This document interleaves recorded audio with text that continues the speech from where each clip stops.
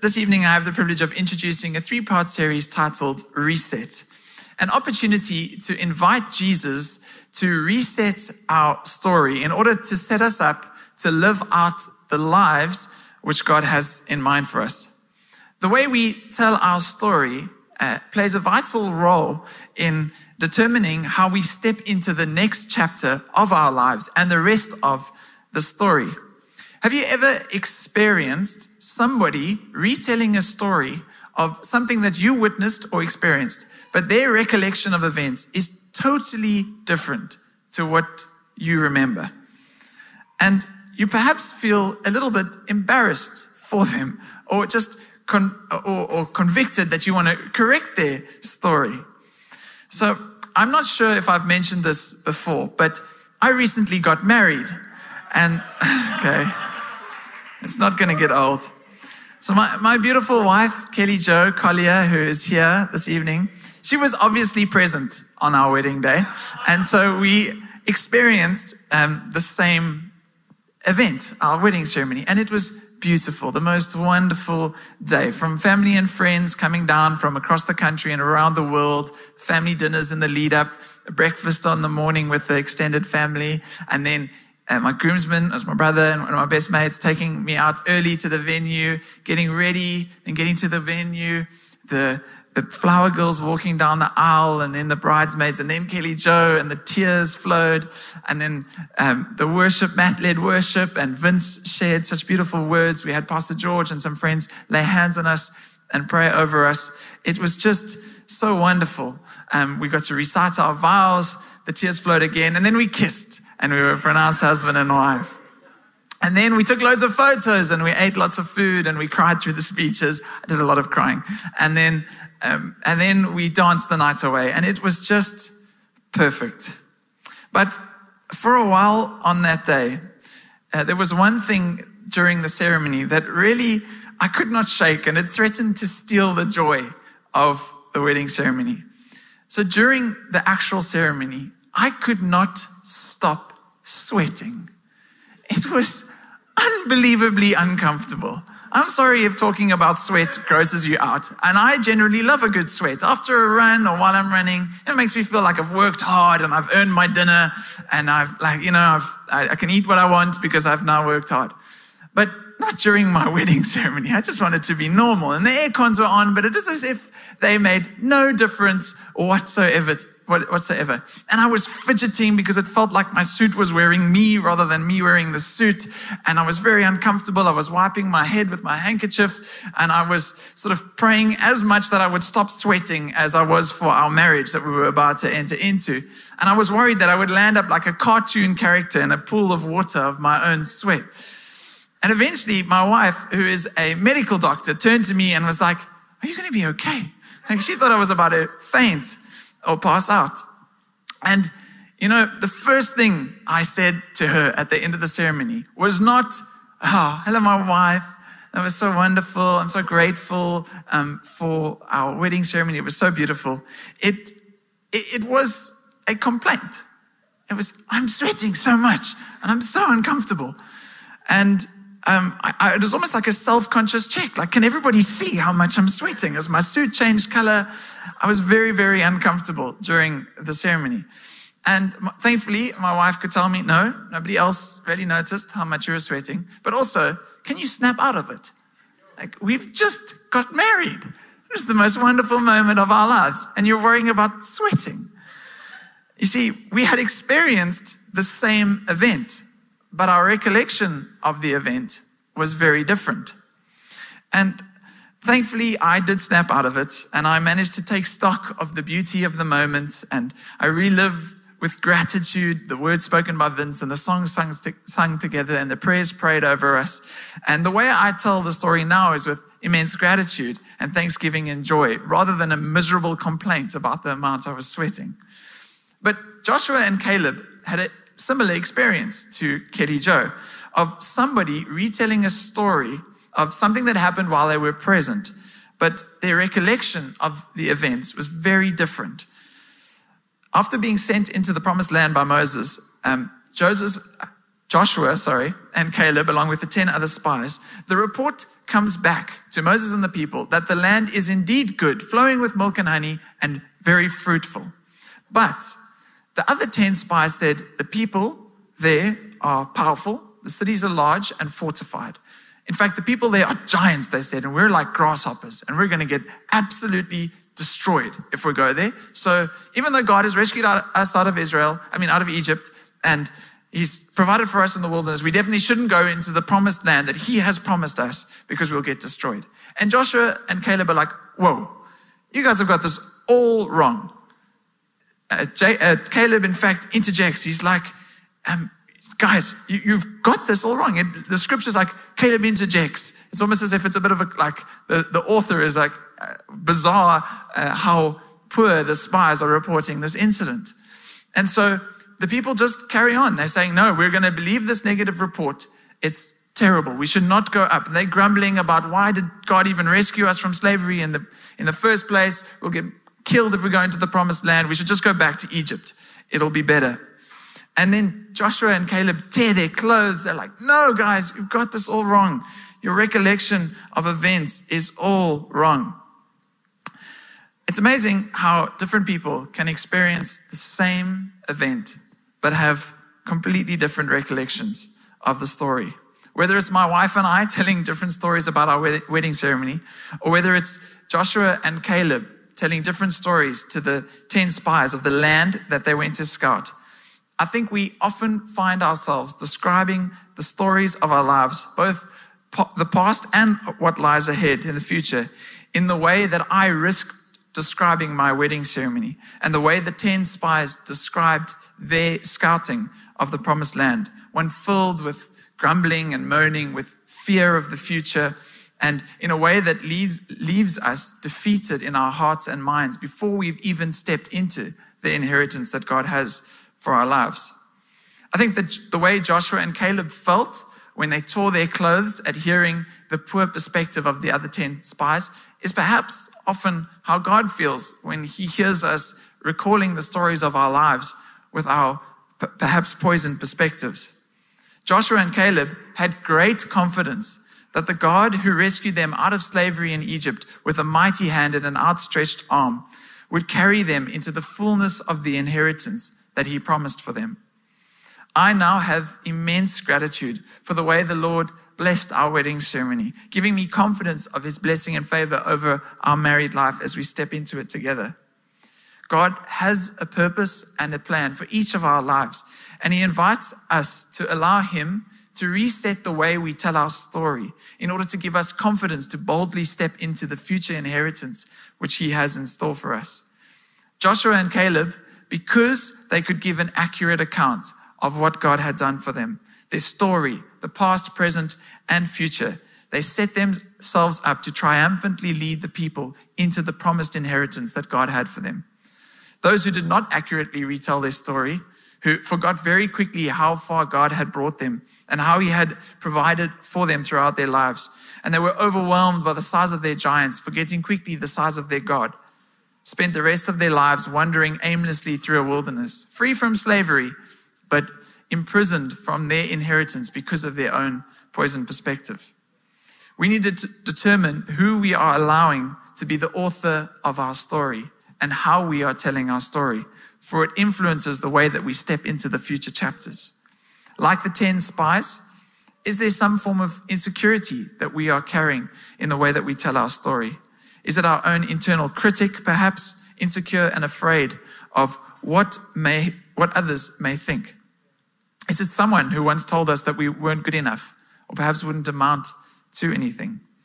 Or like Joshua and Caleb, are we allowing God to define our identity and set our story? Does the author of life, the one who sets out our lives before us and has the power to reset our story, does He have permission to be the one telling our story? Or better yet, be the one telling His story through us? How we tell our story, what parts we include and exclude, what parts we hide or highlight, and who we allow to author it is vitally important, because it sets us up for the next chapter and the future chapters of our story. If in our story we're the victim of chance and circumstance, of somebody else's will and decisions, then the next chapter that is written is largely going to be the same, where we're powerless to its story. The 10 spies actually got what they wished for.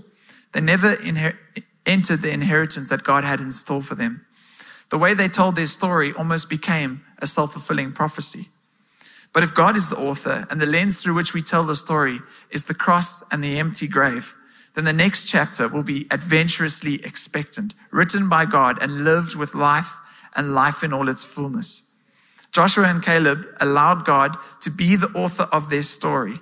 They recalled their story with boldness and confidence, and so they lived out life and life in all its fullness in the inheritance which God had in store for them.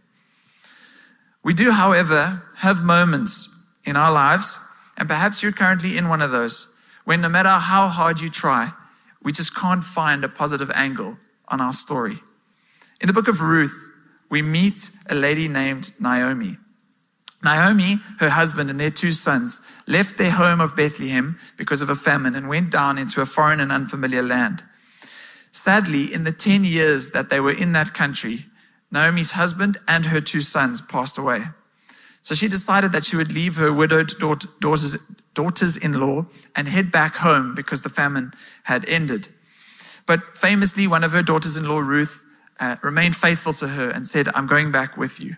And upon their return to Bethlehem, the people were excited to see them, and they exclaimed, "Can this be Naomi?" But Naomi said to them to not call her Naomi, which means pleasant, but to call her Mara, which means bitter, because she said that the Lord had made her life very bitter, that she went away full, but she has come back empty. And perhaps like Naomi, you've experienced some form of trauma or some form of loss that leaves you feeling bitter, telling the story of a life that was once full but is now empty, a life of affliction and misfortune, a life that breaks your heart. And God's heart breaks for our pain, and he is moved with compassion and love and justice. And later on we read that Naomi's daughter-in-law, who was honored for her faithfulness to Naomi, marries and gives birth to a son. And the woman who Naomi told to call her Mara, meaning bitter, say to Naomi, "Praise be to the Lord, who this day has not left you without a redeemer. He will renew your life and sustain you in your old age. For your daughter-in-law, who loves you and who is better to you than 7 sons, has given him birth." And the woman said, "Naomi has a son."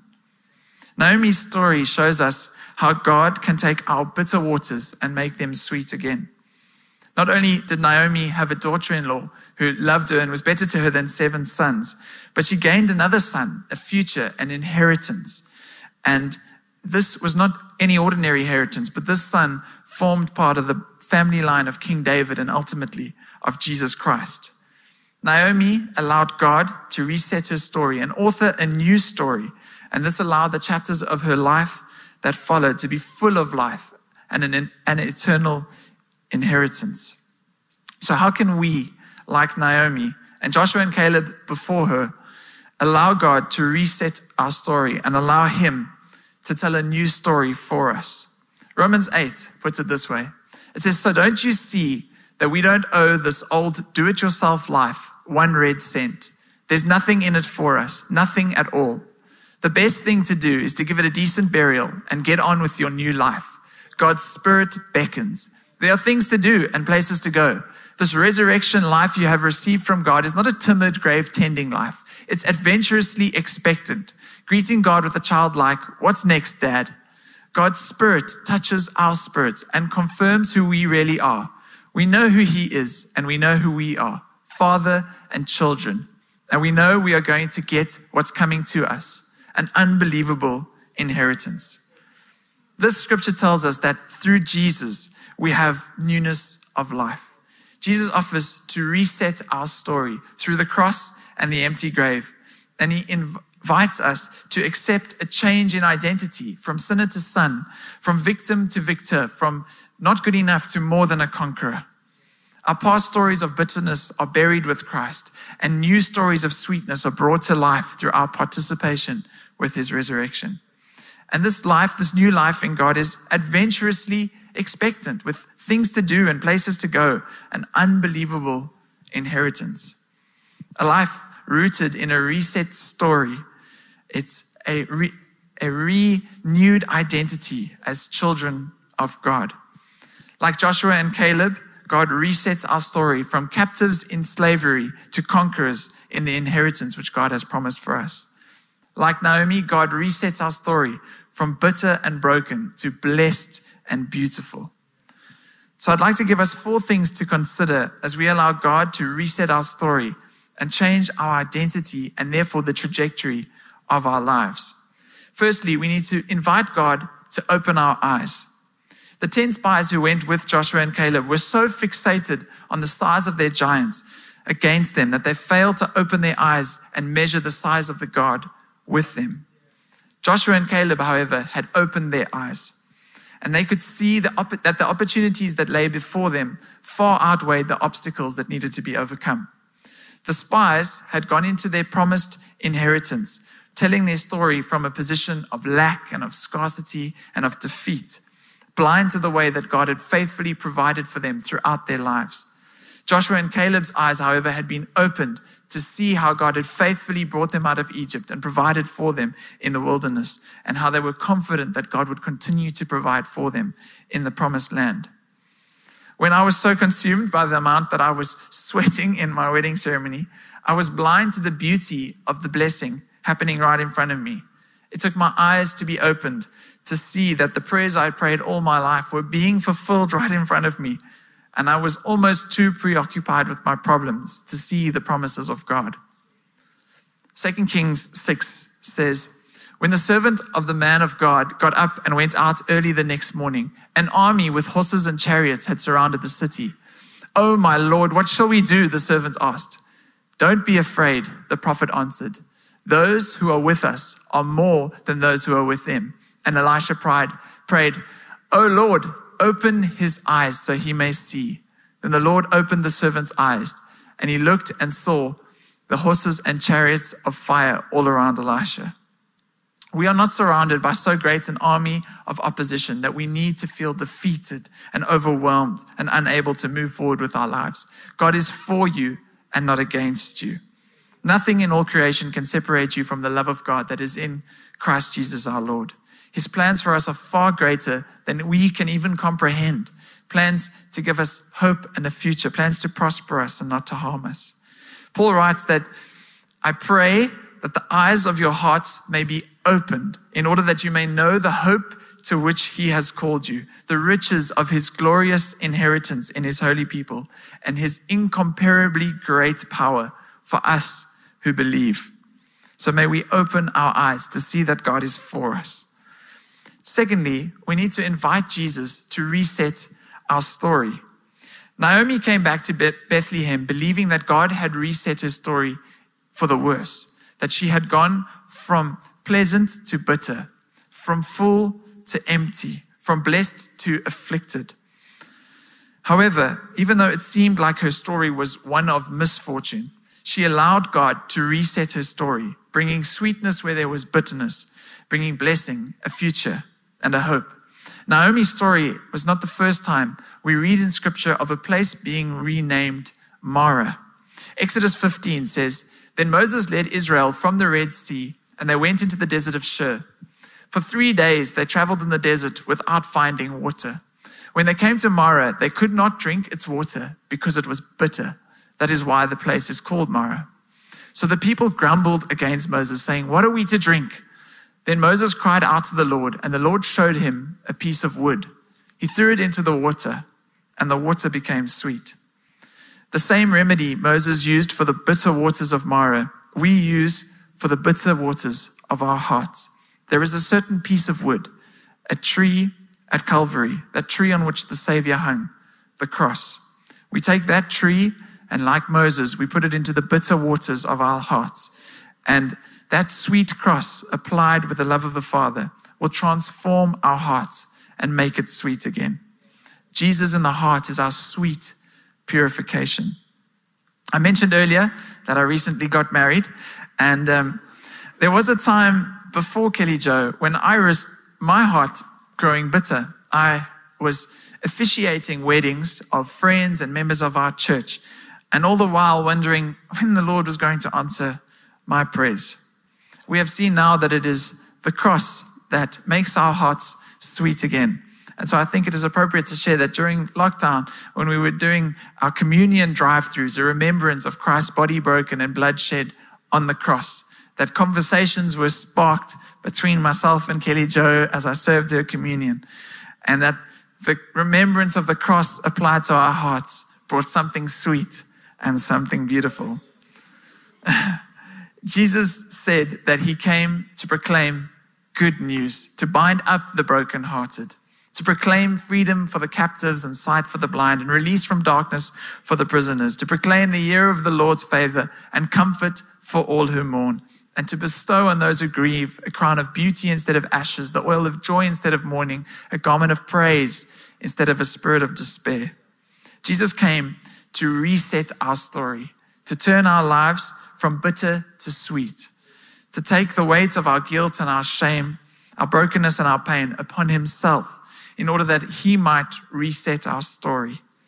And not only does Jesus cover for our past, but like Naomi, he gives us a future inheritance. Jesus took the brokenness of our world and the stories we have tried to write ourselves and offers us a new story. He said on the cross, "It is finished." The old is gone. The cross has paid the price in full. And scripture says, if anyone is in Christ, they are a new creation. The old has gone and the new has come. So we invite Jesus to reset our story and turn our lives from bitter to sweet. Thirdly, we need to review our crew. Who we surround ourselves with matters.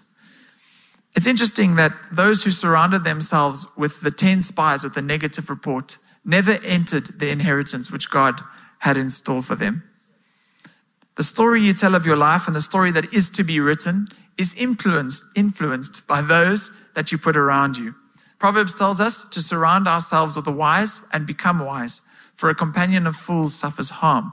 And Paul says that we should not be misled. Bad company corrupts good character. We ought to review our crew because it determines the way we tell our story and how we then step into our future inheritance. Joshua and Caleb were support to each other, and they encouraged one another as they led Israel into the promised land. Jonathan helped David strengthen himself in the Lord. And even Naomi required the women around her to point out that she is no longer needing to be bitter, but that the Lord has blessed her indeed. Hebrews 10 says, "Let us consider how we may spur one another on toward love and good deeds, not giving up meeting together, as some are in the habit of doing, but encouraging one another, and all the more as you see the day approaching." With it being Mother's Day, it'd be remiss of me not to tell a story of my own dearest mother. Happy Mother's Day, Mom. I love you very much. It's a special day for our family, as my brother's second child got dedicated this morning with our child dedications. And I cried through the dedications. I'm a crier, if you hadn't noticed. But the people you surround yourself with will influence your character. My mom is incredibly loving and generous, and I'm eternally grateful for her. She will give everything of herself for others, and she will be the first there when you are in need and the last to leave. But she will not let you stay stuck in your brokenness. She will not leave until you have reset your story. You'll get empathy from my mom, but not a lot of sympathy. And I'm grateful for that. Having my mom surround me throughout my life has meant that I've never been able to go very long feeling sorry for myself. I could not be bitter like Naomi or overwhelmed like the servants of Elisha or bringing back a negative report like the 10 spies. My mom would pull me right very quickly, remind me of all the things I have to be grateful for, and point me to the Lord. She certainly lives out the scripture of spurring one another on toward love and good deeds, encouraging one another. And so I think it is important that we review our crew because it determines the way we tell our story, and the way we tell our story determines the way we step into whatever future God has in store for us. And finally, we need to behold our blessing. It took an opening of my eyes, a resetting of the story I was telling myself because of the help of somebody that I had surrounded myself with, so that I could behold the blessing of my wedding day. And sometimes it takes an opening of our eyes to see that God is for us and not against us. Jesus resetting our story from bitter to sweet, and those around us reminding us of the goodness of God so that we can behold the blessing of God in our lives. Acts chapter 2 says, repent, which is to reset your story, and be baptized, which is to open your eyes, every one of you, in the name of Jesus Christ, for the forgiveness of your sins. And you will receive the gift of the Holy Spirit, your blessing. The promise is for you and your children and for all who are far off, for all whom the Lord our God will call. And everyone who calls on the name of the Lord will be saved. The receiving of the Holy Spirit is the ultimate blessing, as this is the very presence of God, the same Spirit that hovered over the deeps and brought order out of chaos in the beginning of creation. The same Spirit that led Israel through the wilderness. The same Spirit that raised Christ from the grave. That Spirit dwells also within us and confirms that we are the children of God. The blessing of God's very presence by His Spirit is a confirmation of a complete change of our story and our identity, and a confirmation of an inheritance that is eternal. The way we tell our story is important, as it has a bearing on how we step into whatever future God has in store for us. Today, we have the opportunity to open our eyes to see that God is for us, to invite Jesus to reset our story from turning our lives from bitter to sweet, bringing beauty for ashes, joy for mourning, and praise where there was once despair. When we do that, we can behold the blessing of God in our lives and the work of His Spirit within us, and boldly step into the inheritance which He has prepared in advance for us. Isaiah 43 says, forget the former things, do not dwell on the past. See, I am doing a new thing. Now it springs up, do you not perceive it? I am making a way in the wilderness and streams in the wasteland. Tell the story of the work that God is doing in and through you for His glory. Church, if you're able to, will you please stand with me as we close in prayer? As we close, there will be personal prayer available up front for you after the service and communion on either side. There is coffee and pancakes for sale. And if you're new or visiting us, you can join us for a complimentary cup of coffee at entrance 3, my left, your right. And starting point also happening. But before we get into the coffee and the rest of the evening, will you please close your eyes as we close in prayer? Father, we are so grateful that you are for us and not against us. We thank you that as we look back on the story of our lives, we can see your faithful hand evident through it all. Jesus, we thank you that where we are hurting or where we have gone astray, where there is bitterness, you turn bitter things to sweet because of your cross and the empty grave. Thank you that we have confidence that anyone and everyone who calls on the name of the Lord will be saved. And so, Father, we pray that you would open our eyes to see that you are for us and that you are good. Jesus, would we allow you to reset the way we tell our story and confirm that we are indeed the children of God? Would you grant us wisdom to surround ourselves with those who would encourage us in the Lord, and then be an encouragement to others to help them step into the future inheritance that they have in store? And Father, we pray that we would behold your presence in and through our lives and give thanks to you in all circumstances, for this is the will of God for you in Christ Jesus. And so we thank you for this in Jesus' wonderful, perfect, and precious name. Amen. Amen. Thank you for being with us this evening, church.